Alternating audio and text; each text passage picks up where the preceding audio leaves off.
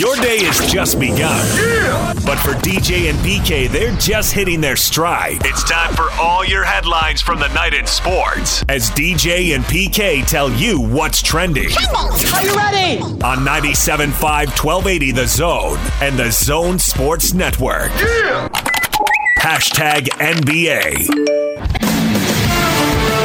On this call, which was arranged by Chris Paul, the president of the Players Association, was LeBron James, Damian Lillard, Giannis Antetokounmpo, Russell Westbrook, Kevin Durant, Kawhi Leonard, and Stephen Curry.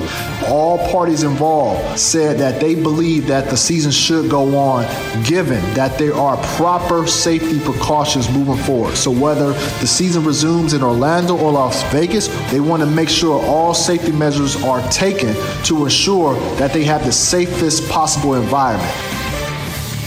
Yahoo Sports' Chris Haynes on the players wanting to resume the season. I guess the only hang-up there, PK, is if everybody agrees on what proper safety precautions are, because it seems like that could be something that hangs it up. But there's a lot of money riding, and that's something that could make it happen. Yeah, that's really no surprise. I would agree with all that.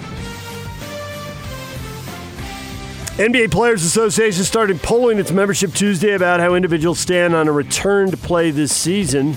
And in reports, those officials told players their individual responses and identities would be kept confidential inside the Players Association.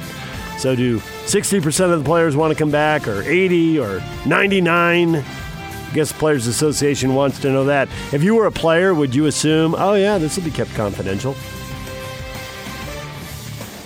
I wouldn't care if it would be kept confidential. I mean, if I have a conviction, what do I matter if somebody knows about it? Is my conviction based on being popular in the public, or do I have a conviction and I'm willing to stand up and be counted for it? So who really cares? Well, because some people might think it's the opposite of what the boss wants, and the boss would care, and, you know, if you're at the end of a roster, your job could be in jeopardy. I would think they'd be more worried about that than the public, although they could be worried about the public too. So I wouldn't rule that out totally. Yeah, well, Dennis Rodman, when he was trying to make a roster, wasn't wearing a wedding dress. So you're going to vote accordingly to your job status. And it's not even going to be what you think. You're going to vote what your wallet says and you want to play. That's going to be your conviction. So if you're at the end of the roster, you have no stature to vote no. So you're certainly going to vote yes anyway. Arizona Governor Doug Ducey has opened the door for pro sports to return to the state. Major League Baseball, NBA, NHL, NFL. He says they can all resume without fans on Saturday. We'll see if that leads to more baseball teams moving to Arizona spring training complexes if they can't play in their own stadium. It seemed like that would be the first fallout. I don't think the NBA is going to resume there either way. Obviously could impact the NFL. Yeah, I looked that up, and Ducey's a Republican. It's falling along party lines. In its first statement on the matter in months, China's CCTV said Tuesday it has no intention of resuming the airing of NBA games, as the relationship between the sides remains icy in the wake of Houston Rockets GM Daryl Morey's tweet in support of Hong Kong protests last fall. Man, that controversy seems like a long time ago now, doesn't it? Yeah, I agree with you. I'm expecting some very, very critical, inflammatory comments from Steve Kerr and LeBron James and Greg Popovich. Oh, wait. No. Probably not going to get those. Not going to happen. DJ and PK. Hashtag college basketball. Mid-American Conference announced that it's changing the men's and women's basketball schedules and conference tournaments. Basketball conference tournaments will now have 8 teams instead of the entire league, and they are cutting conference tournaments in other sports, including men's and women's soccer, men's and women's tennis, softball, baseball. Softball and baseball are also going to play only 30 regular season games. For people who worry about teams and sports going away, it seems like this is one of the early moves in that trend. Will it stop here? Men's and women's basketball are going to move to 20-game conference schedules also. All part of the MAC not getting more than $3 million from the NCAA tournament this year. Right. So there's fallout financially, but it's a whole lot better than having them cut. True story. DJ and PK. Hashtag NFL.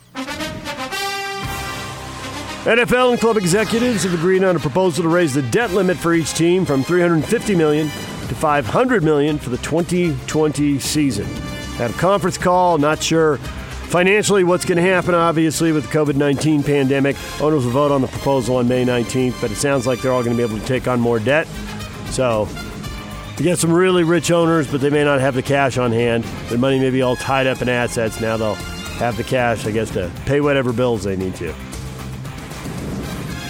Giants have begun the process. Oh, go ahead. Just great. Giants have begun the process of scouting potential training camp sites outside of the team facility, which is in East Rutherford, New Jersey. Should that be their only option this summer?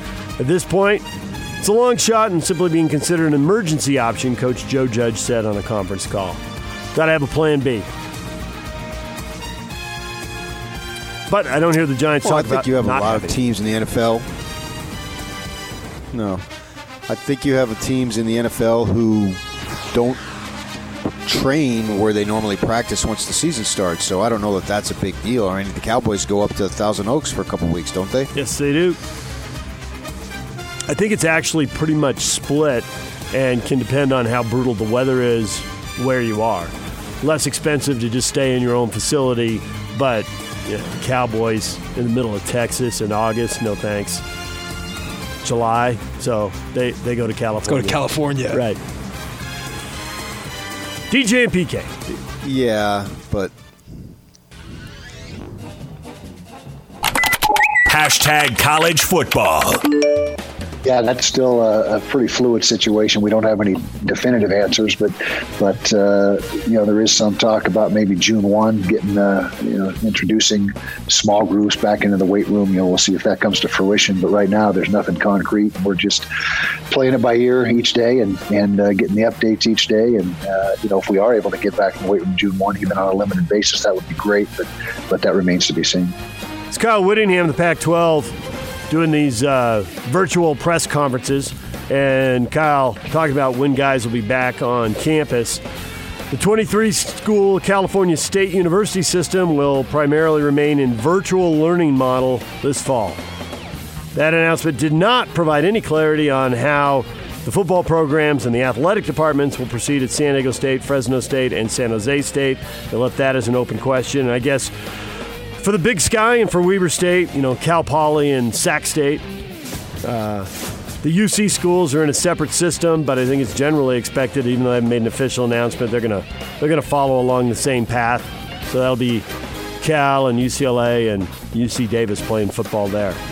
So we wait to see how the Mountain West will be impacted. Will it be 9 teams going forward, or more or less? It's a slow drip of information here, PK. seems a little early to me, but what do I know? And there will be some stuff going on campus. They reference some labs and some nursing programs, so it seems like it left the door open for sports if they want to use that to explain why they're going to bring athletes back on campus. It seems like the door is open for that. So, DJ PK, there you go. That is what is trending. It is brought to you by Shamrock Plumbing. Receive a free reverse osmosis system with the purchase of any water softener at Shamrock Plumbing. 801-295-1690. That's Shamrock Plumbing. All right, coming up, we've got Andy Grader, covers the Minnesota Golden Gophers for the St. Paul Pioneer Press, and he is going to join us in about 15 minutes. Also be talking football with Stanford Football Insider, RJ. How do I say his last name? Help me out. Best I can guess, Abatia. Abatia? Not Abatia? I'm going to ask him when he comes on. Yeah, he's going to join us to talk Stanford as part of our spring football tour. Also, Hoops at 8:30, Tim Lacombe, former BYU and Utah basketball staffer, Jazz radio studio analyst, will be here at 8:30. DJ and PK, it's 97.5 and 1280 The Zone. Let's go! The Big Show. It's a big deal! With Gordon Monson and Jake Scott. It really makes me wonder how the Jazz will be able to reform and come back together. How will they play, and what shape will they be in? I think the Jazz have some things working for them. Quinn Snyder is a great coach, and a good coach, I think, is going to matter a lot to how teams come back, how they prepare for whatever we're in store for. There are a few coaches in the league you'd rather have than Quinn Snyder in that circumstance, but also some things working against them. Traditionally, with Jazz teams, they're slow starters and good finishers. So with this interruption, I wonder what team comes back. Is it the team that still needs to work a little bit to click, or do they come back and pick up where they left off? The Big Show, weekdays from 2 to 7 on 97.5 1280 The Zone and The Zone Sports Network. DJ and PK brought to you in part by Master Electrical Services. Master Electrical is always open during this challenging time. Call Master Electrical at 801-543-2222 for upfront pricing, and your satisfaction is guaranteed. Master Electrical will light up your day. All right, we got multiple questions up on our Facebook page. DJ and PK, Deseret News is running a series of stories with Bronco Mendenhall. Question, what do you think of Bronco now? PK, were you surprised by the responses here? You've been over some of them. They surprised you at all, or was it pretty much what you expected? I'd say probably what I expected. And Bronco's a polarizing figure. He's a great coach, though.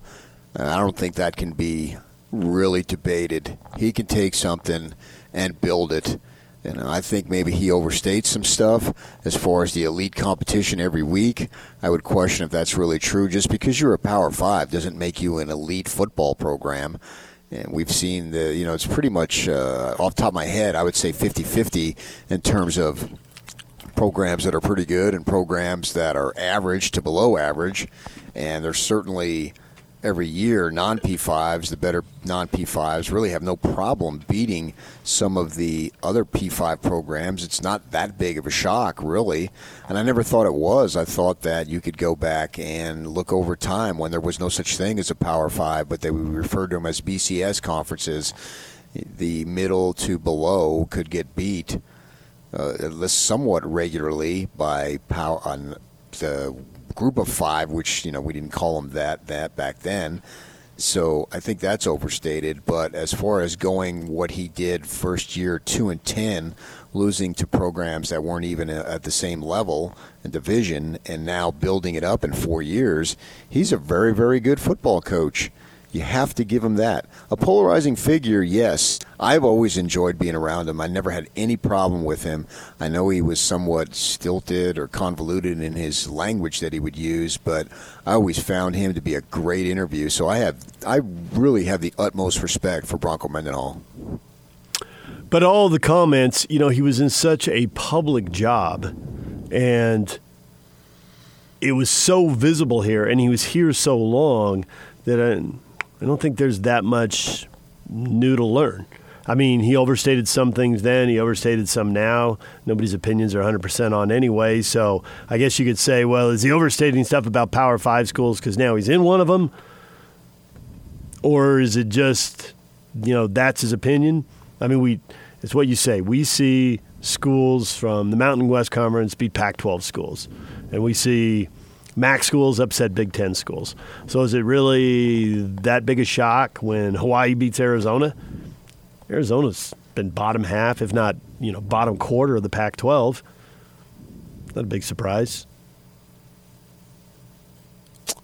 Exactly, yes. So I would debate whether it's top-flight competition every single week. I mean, I would even debate Alabama plays top-flight competition every week, because there's always going to be a top and a bottom. And I think that the programs at the bottom of these Power 5 conferences, they don't necessarily have to stay at the bottom all the time. That's not the case. But I do think that when they're down, they're not very good. And so you look at their situations and they become easy. And plus, when you're only playing 8 conference games, that gives you an opportunity to add an extra victory or two. You look at what Bronco's done this past season, 3-1 non-conference, losing to, who was it, Notre Dame? They lost to this past season. I think Notre Dame was 10th ranked at the time. Last year, they're playing Liberty. They played Liberty every year, the last both years. Just going on the last 2 years is what I only looked at. And then they got like Old Dominion, and they've got built-in teams. And then they lost to Indiana not this past season, but the year before. Indiana finished 2-7 in the Big Ten on that year. So, you're giving yourself 3 wins with an opportunity to get 4 wins. And this year, I think they're playing Georgia, so you'd have to assume that they're going to lose that one. So they can get 3-1 in non-conference. And then this past season, too, the teams that they played, I think they went 6-2 in conference. 4 of those wins were against teams that didn't have winning records. And the other 2 that they had, I think, were Pittsburgh and North Carolina, I want to say. And I think they finished 4-4 in conference. So that doesn't detract from what a great job he did, because they were losing all those games before he got there, right? When they went 2-10 that first year, they lost them that year too. So just in 4 years to get them respectable and get them in the Orange Bowl, they won their division, the Coastal, which isn't exactly the SEC West here. That it was still a great accomplishment. They got slaughtered by Clemson. I think something like 62-17 in the ACC title game. But there's opportunities there to get victories. Doesn't detract from what he did. Just to get to that level is very impressive. But I would just caution and pull back a little bit that they're playing a murderer's row every week in and week out, just because they're into P5. I don't want to get P5 snobbery no matter who you are, because they already have enough advantages. So I'm not going to give them advantages that are just simply assumed but aren't actually reality out on the football field. Yeah, I can sign off on all of that. As far as their schedule, I mean, the ACC's got Clemson at the top, but it's not that good after that. And there have been some bad losses for the league. But Virginia is sitting on one 10-win team all time. That was in the D-News stories. If you're reading the series that they've put together off an interview with him, they've done, at least 3 stories that I think have touched on him. So when you've only got one 10-win season in school history, I don't want to start throwing back 9 and 5s. But you're right. If you get to beat up on some 4-8 or 5-7 teams, it just doesn't feel like murderer's row. And it's not just dumping on the ACC. I mean, we've seen the Utes playing Arizona, Colorado, Oregon State. Some of those schools have had good teams, right? The Arizona and Colorado have won the division, and Oregon State had a really good team that didn't win the division, but I think they had like a 9-win season early on when Utah was in the Pac-12. But they've also had 4-win seasons and 3-win seasons. So, man, when you've got 3 or 4 wins and you're scheduling 2 or 3 wins, it's just not that tough.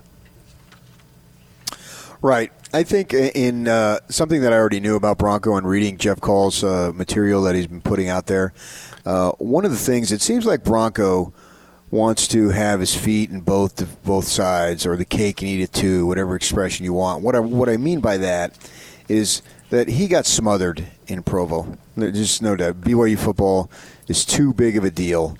And if you're the coach of the BYU football program, you are just a massive celebrity. And, Kalani is a big-time people person, right? There's not, and this quarantine has got to be so tough on him because he hugs everybody. It doesn't matter who you are, you know what I mean? He gives you that bro hug. Yep. Yeah, it's just who he is. It's his personality. It's true, and he's always been that way. When he was a player, I covered him as a player. I was working, I had the beat when he was a football player, and he was gregarious. And when he was a lowly assistant coach making his way up, that's just who he was. He always made you feel like you were the most important person in his life. And his wife, it's the same thing. I've had a few interactions with her, not very many, usually after games in the south end zone there when you came out of the interview room when she was at Utah, and the families would be outside there, and she would see me and come up and talk to me. So she loved me on Channel 2. She didn't like you, but she liked me. And, all right, I just made that part up. But, she was there to talk to you, and Kalani just so personable. So I think he handles it better. Where Bronco, that's not who he was, right? That's just not his personality. But I think that in terms of having his feet in both places, he wants to be playing big-time football, but he doesn't want the trappings of celebrity that come with it. And that's not being critical. That's more of just a analysis of the situation. So I think he loves being at Virginia because – it's an elite academic institution, and it reminds me a lot of Fort Collins, if you've ever been in Charlottesville. I have been there for work, and being in that community reminds me of what it was like to be in Fort Collins. Beautiful community, no doubt about it. You could see yourself living there. If you ever had to, whatever employment dictated that you move to those two places. Neither of those places would be the worst place in the world to live by far, by any stretch.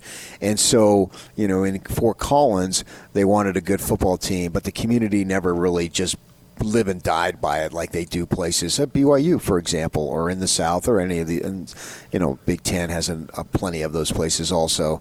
And so he wants to play at a high level, but he doesn't want to be pestered or bothered when he goes out. He wants to move in the community freely. And I get that. That'd be great. But sometimes, and a lot of times, those things go hand in hand. Because I'm guessing when Urban Meyer was in Columbus, he couldn't just move freely. And Nick Saban down in Tuscaloosa, and I guess maybe, Orgeron now in Baton Rouge, because those are college towns. They're removed from the bigger cities a little bit, an hour or two, depending on where you are. And so they want both those things, and I don't know that you can have them at the same time. DJ and PK, it's 97.5 at 12:08 in the zone. We'll get back to more on Bronco later in the show. You can hit us up on our Facebook page, DJ and PK. Right now, time for the spring football tour to continue. Andy Greeter joins us. He covers the Minnesota Golden Gophers for the St. Paul Pioneer Press, and he joins us on the Sprint Special Guest Line. Sprint makes it safe and easy to get what you need online. Visit Sprint.com for online services and local store availability. Andy, good morning. Good morning. How are you guys? Good. I'm a little curious here as we talk to you about Minnesota showing up on BYU's schedule here. I'm curious because Minnesota has had periods where they've been really bad, and they've had periods where they've been pretty good. Bowl team, 7 wins or whatever, headed off to a bowl game, but 11-2 is off the charts. Now, is there this notion that is sustainable? Is that something that's viewed as a once every 3-year peak? How good is Minnesota supposed to be year in and year out now that they've gotten to this level? Yeah, I mean, that's a good question. I think what's different here is having PJ Fleck. They've shown improvement in each of their 3 years, and that's what PJ did at Western Michigan as well. Yeah, I think the big question is can they sustain it? They had a lot of returning production. I think they were 10th in the nation in returning production last year and really benefited from that experience. Now, going forward, they have offensive playmakers that BYU is going to have to be concerned about in Rashad Bateman, who is the Big Ten Receiver of the Year, a guy who's being looked at as a potential top 10 pick in next year's NFL draft.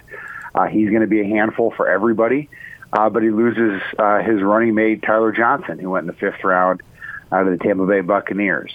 They've got an all-conference quarterback, second-team guy behind Justin Fields at Ohio State, and Tanner Morgan. They've got a 1,000-yard running back in Mo Ibrahim.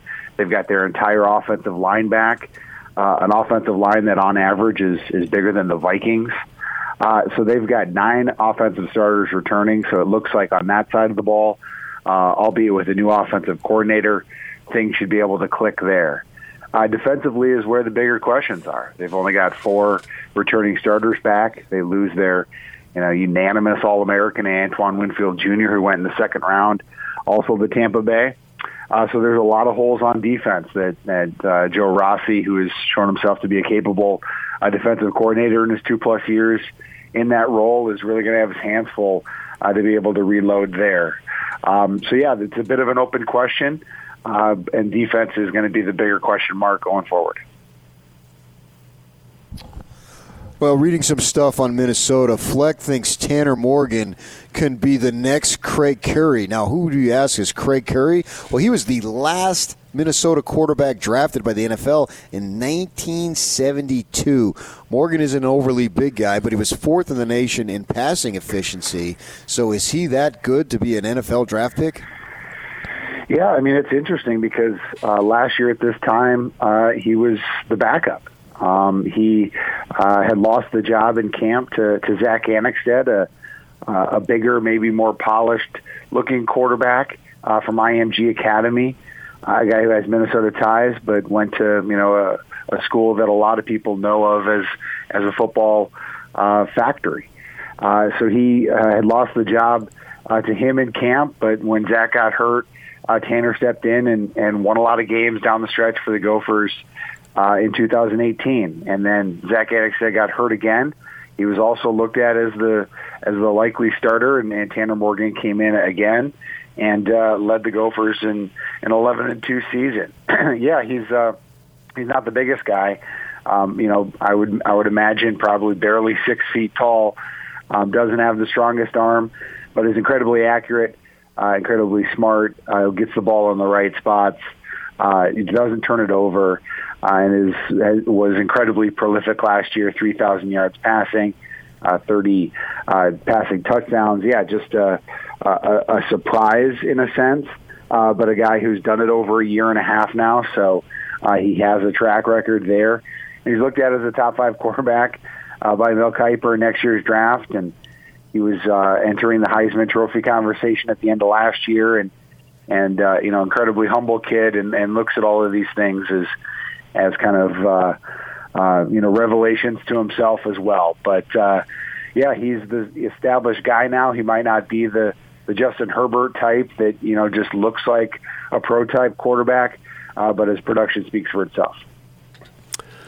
I'm intrigued by this notion of Minnesota backing up one really big season with another big season, and they lose Rodney Smith, and okay, he's a leading running back, right? And he's a 1,100-yard guy. Mm-hmm. Behind him, they got Ibrahim and Brooks, who combined for 1,000 yards rushing. How does Minnesota get running backs out of Maryland and Georgia? Is there a backstory? Are there connections there? That isn't the first thing I would have assumed. I wouldn't have assumed there's that much depth at running back, and I wouldn't assume they're recruiting nationally like that. Yeah, it's been interesting. Yeah, they've plucked a few guys out of Maryland, but it's certainly not something that they do often. Mo Ibrahim had 1,000 yards in 2018 when Smith was injured, and Brooks, who's also a senior and gone, was injured. So Ibrahim has shown to be capable as a number one running back. The Gophers like to have a stable of running backs just because they want to be balanced and they want to have fresh running backs coming at opponents in the third and fourth quarters. Yeah, I mean, the depth behind Mo Ibrahim is going to be a question mark. Speaking of national recruiting, they've got Cam Wiley, who is probably 6'3", 215 pounds, and they got him out of Nevada. Again, not a spot that the Gophers typically are recruiting and getting people from Pac-12 and Western schools. So yeah, there is a little bit of a national recruiting sense now, but they're also really focusing on the Midwest. In this recruiting class, they've got a 4-star running back from the Chicago area. So yeah, it'll be interesting. He won't be in here until the 2021 class. They've got the Kansas, the Gatorade Player of the Year coming from Kansas, and Kai Thomas, who could be looked at as a guy who could play right away. So again, yeah, another question mark is where does that stable of running backs come from behind Ibrahim? So we talk a lot about the offense, and it looks like they'll be loaded there defensively, particularly, a couple positions, but I'll start with the linebacker. They lose Martin and Coughlin, both NFL draft picks. How are they going to reload there? Yeah, I mean, that's, Carter Coughlin is more of a rush end, but yeah, he's, their most, worrying pass rusher, and he was taken by the Giants in the 7th round. So they're going to have to fill him in. He was a Minnesota kid. And they've got another guy who they feel like is a freak that didn't have a lot of chances behind Coughlin and Boye Mafe. So we'll see what he can do with a bigger role. Yeah, they lost Thomas Barber You probably know his older brothers in Marion Barber, who played a long time for the Cowboys, and Dom Barber, who played for the Texans and some other teams. He was their middle linebacker. He was a leading tackler. He got them lined up right. He is also gone. Kamal Martin, he was an outside linebacker, a freak-looking athlete. He went, I think, in the 5th round to the Packers. So those guys are all gone. All of those guys are Minnesota guys, and they're going to have to replace them as well. Yeah, they got Mariano Sori-Marin, who played all 3 linebacker spots in a backup role last year. He's going to step into the Mike role, and they're confident that he can fill the need there. Braylon Oliver came in blitzing packages last year and really wreaked some havoc, especially against Iowa. And he's going to have a bigger role now this year. So, yeah, I mean, like we talked about at the start of this, defensively, they're going to need some guys to step up.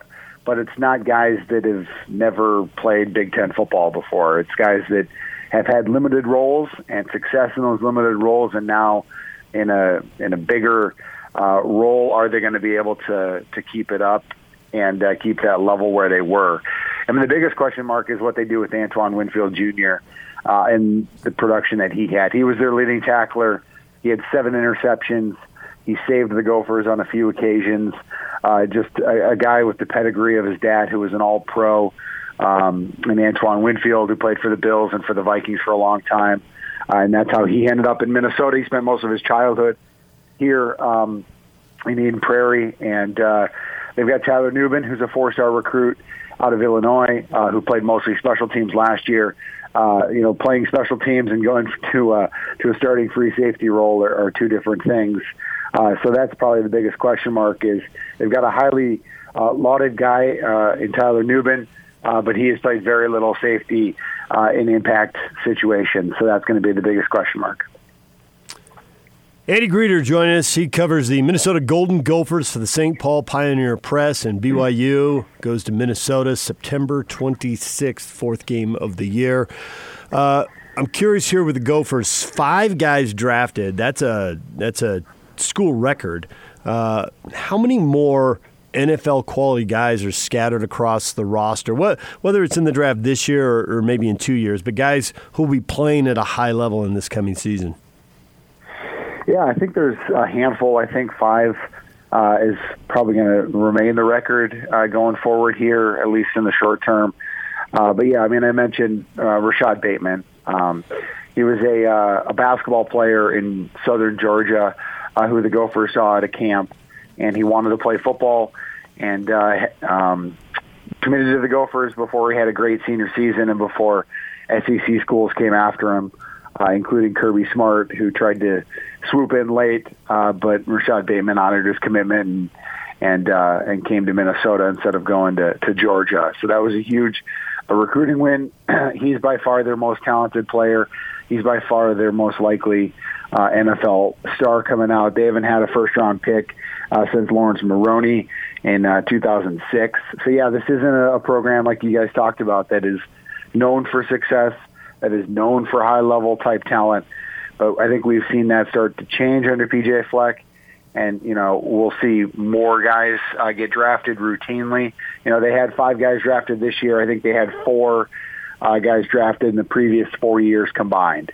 So there is more talent coming onto this team. I just look at this current recruiting class. This obviously won't factor in to this fall, but they've got 5 4-star guys in this recruiting class.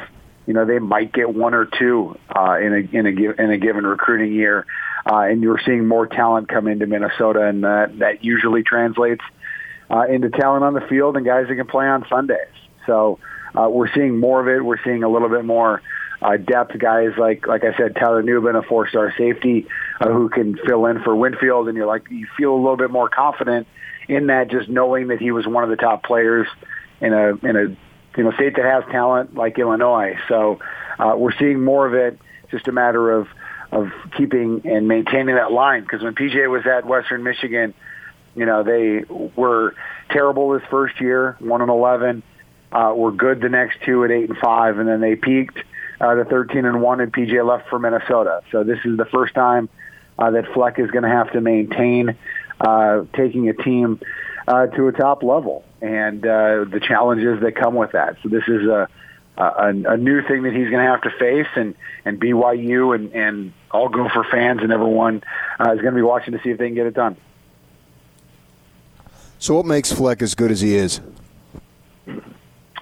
I think he's obviously looked at as a salesman. He's got the row the boat mantra, and he gets ridiculed for that often. He's very outspoken. He's not afraid to talk. He's good because if players buy into that, and we saw that last year, and we saw that pretty much throughout his time at Minnesota. He gets guys to play really, really hard for him. I know that might sound generic, but that is something that matters week in and week out. He leads with the salesman angle, but I think he's shown more and more that he is detail-oriented. The Gophers do not get penalized. The Gophers very rarely turn the ball over. They're very disciplined, and I think we see that in the practices. It's all very meticulous. So it's not just the rah-rah. It's not just the row the boat. It's not just the salesmanship. It's drilling down and doing the important details on a daily basis. So those are some of the reasons why PJ has been the coach of the year in the Big Ten here this last year, and was a coach of the year in the MAC as well, and why he got a 7-year extension at Minnesota, because the proof is in the results. Has he been able to keep his coaching staff together, or has there been some turnover there? Yeah, there has been some turnover, and some of that is because he's gotten good coaches. Ed Warner, was at Notre Dame and came in here. Maurice Lindquist, who's now with the Cowboys. Those guys have moved on. Bryce Popp, obviously that name rings a bell. Those guys have moved on. But Kirk Ciarrocca was his longtime offensive coordinator, a guy who came over from Western Michigan and had been with them for 7 or 8 years. And now he left to become the offensive coordinator at Penn State, which is his home state school. So there is some transition there. And Mike Sanford Jr. comes in, another offensive coordinator from Notre Dame, who cut his teeth as a head coach at Western Kentucky. Things didn't go very well there. But has been at Stanford and Utah State. You guys know him a little bit with his 1 year with Jordan Love there. There's been some turnover. There was a rocky point in PJ Fleck's second year when the defense couldn't stop anybody, and he had to fire a defensive coordinator and promote Joe Rossi, and Rossi's done a good job since. So, it's been interesting. There's always going to be turnover in the coaching ranks, but I think Minnesota fans got a little familiar with how, Jerry Kill kept almost the exact same staff for his entire tenure at Minnesota. And, that's just not very normal to see. And PJ has gotten a lot of young coaches, a lot of aspirational coaches, and those guys have moved up as well as moved back to home connections. So there has been some turnover, but, for the most part, it's been consistent. There's been some position groups where it's been a new position coach every year, and I think there needs to be more stability than that. But there's going to be turnover wherever you go. Andy, thanks for the overview of the Golden Gopher program. We appreciate it. Thanks for coming on for a few minutes. Yeah, thanks for having me on, guys. Take care. Andy Greeter writes for the St. Paul Pioneer Press, covers the Minnesota Golden Gophers Game 4 for BYU. And there's question marks, because there's always question marks, PK, but it does sound like Minnesota's in a pretty good place. Oh, absolutely, yeah. I mean, Fleck has just done marvelous jobs. That's the most interesting thing I took from that. I mean, you can look and see how many guys they got coming back, the quarterback coming back, and you can anticipate, they lose 4 draft picks on defense, as you said. 5 is the most they've ever had. That's great for them. But one of the fascinating things is looking what Fleck now can do to maintain, because he built built. Western Michigan took off, logically, to get more money, strike while it's hot. We all agree with that. And then he built, and Minnesota had a fine season. What is he going to do to maintain? You listen to those people who are there in that position, and they often tell you that the hardest thing to do isn't necessarily to climb the mountain, it's to stay there. Well, now Minnesota, the expectations are to stay there, and that's what's going to be fascinating to watch. Checking their schedule going forward, seeing how aggressive they're getting with their scheduling and, where they think their place in the football universe is. Spread out over the next decade, they have 2 games. It looks like they're just paying teams to come in. Florida Atlantic, Tennessee Tech, Miami Bowling Green, New Mexico State. But once a year, they have the home and home with BYU. They actually have a home and home with Colorado, and then North Carolina, Cal, and Mississippi State. So, yeah, they'll play Power 5 programs, but they're not looking at what you would consider the top 10 and the top 20 programs. They got their Big Ten schedule, and that's enough. So, interesting to see how they schedule. That return game, they're not coming to BYU until 2025. So, that's a ways out. All right, DJ and PK, it's 97.5 and 1280 The Zone. Coming up, what you watched last night, and Tim Lacombe is here to talk basketball at 8:30. Stay with us. Now let's get this party started. This is Hans Olsen and Scotty G on the Zone Sports Network. From Stadium Network, Brett McMurphy. The NCAA has no control over college football at the Division I level. Ultimately, it's the presidents that will make that decision. It won't be Emmert. If it comes down to this, we're going to have a season and the general students can't be on campus, but it's safe for the student athletes to come back. We can play a season that way, or we're not going to play a season because the general students aren't going to be back on campus. We are definitely going to be playing a season because that's how critical and important the revenue is. As long as the health and safety of the student athletes is not compromised, then they will find a way to play somehow, some way. Hans and Scotty, weekdays from 10 to 2 on 97.5, 1280 The Zone and the Zone Sports Network. DJ and PK, it's 97.5 at 1280 The Zone. PK, I was channel surfing last night, and I saw somebody say something about the NBA and returning that I hadn't heard before, which I thought was unusual because I thought there's been enough talk about it that every possible option had been presented. But Brian Windhorst was on SportsCenter saying one option is the NBA shuts it all the way down until October, doesn't do anything, comes back, finishes the 2020 season, does the playoffs, and then goes straight into the regular season with that December tip-off we've heard so much about. So there's one more possibility out there I hadn't heard before. Interesting. I don't know that necessarily it's something that I'd want at the top of the list, but circumstances dictate whatever they may be. So you'd look at that and think, all right, well, that's better than nothing, particularly if they can retain the money, if that's a carryover. I don't know how that works contractually. I would assume that those things would be ironed out, but if that would be probably the most bizarre, because when we get to that point, we're looking at that time as being the start of the next season, and you're still a carryover with this massive break. That would be unusual. We see breaks. You see it in your soccer, and then also, too, for Olympic hockey. There's been some, but not to that level. That would be sort of along the lines of crazy, but these are crazy times, and I guess if that's what they have to do, that's certainly better than nothing. What were you watching last night? I didn't see a lot of options. I agree. It seemed like it was one of the slower nights for me. I agree. Option-wise. So normally I've been able to fill my time. I was writing, so it wasn't like I was totally bored. I just sent over. Hatch will be posting that story here shortly. I wasn't totally bored, but I flicked on ESPN and I watched some old baseball, the Derek Jeter home run that he hit in 2001 against the Diamondbacks. Then it was after midnight, and he came up with the Mr. November, because I think it was in the 10th inning, because that was, speaking of another delay in the season, obviously with 9/11, they had a little bit of a delay in the baseball season, and that was a dramatic World Series that the D-backs won in 7. We all know how that ended. But I just thought of Derek Jeter And I don't know that there's been a player in any sport who had a better flair for the dramatic than Derek Jeter. Now, we're talking about a player who's a Hall of Famer. There's no question about it, obviously.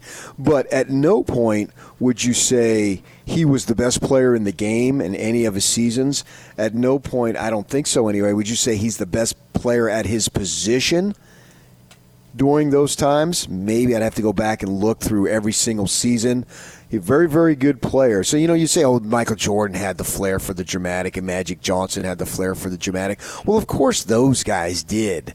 They're elite levels. Most people have them in their all-time 5.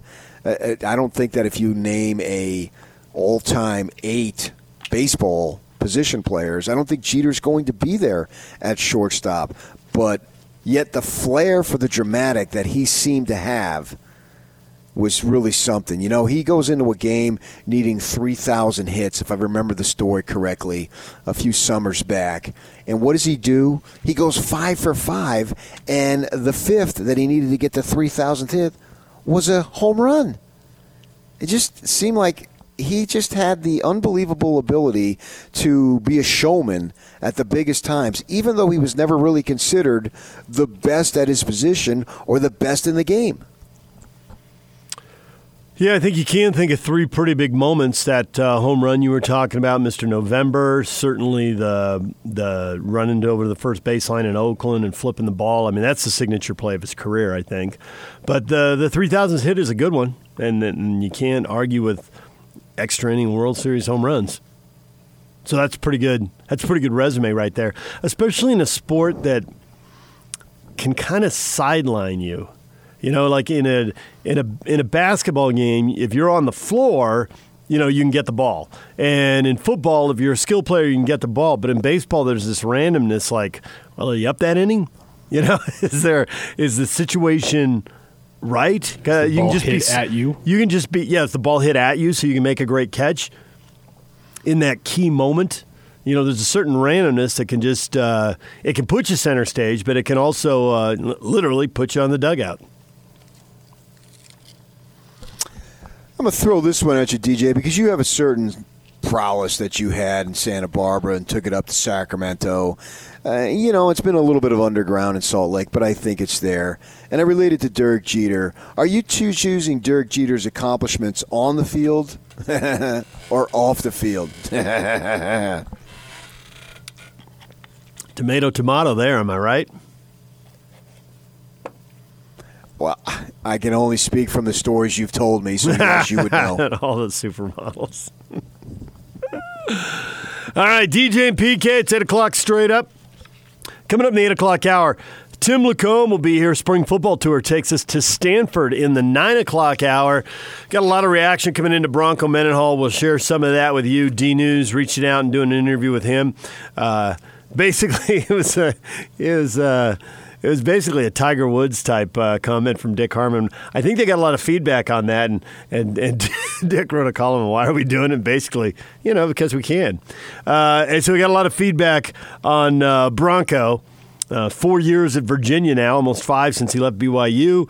We'll talk about that next. Stay with us. DJ and PK, it's 97.5 and 1280 The Zone.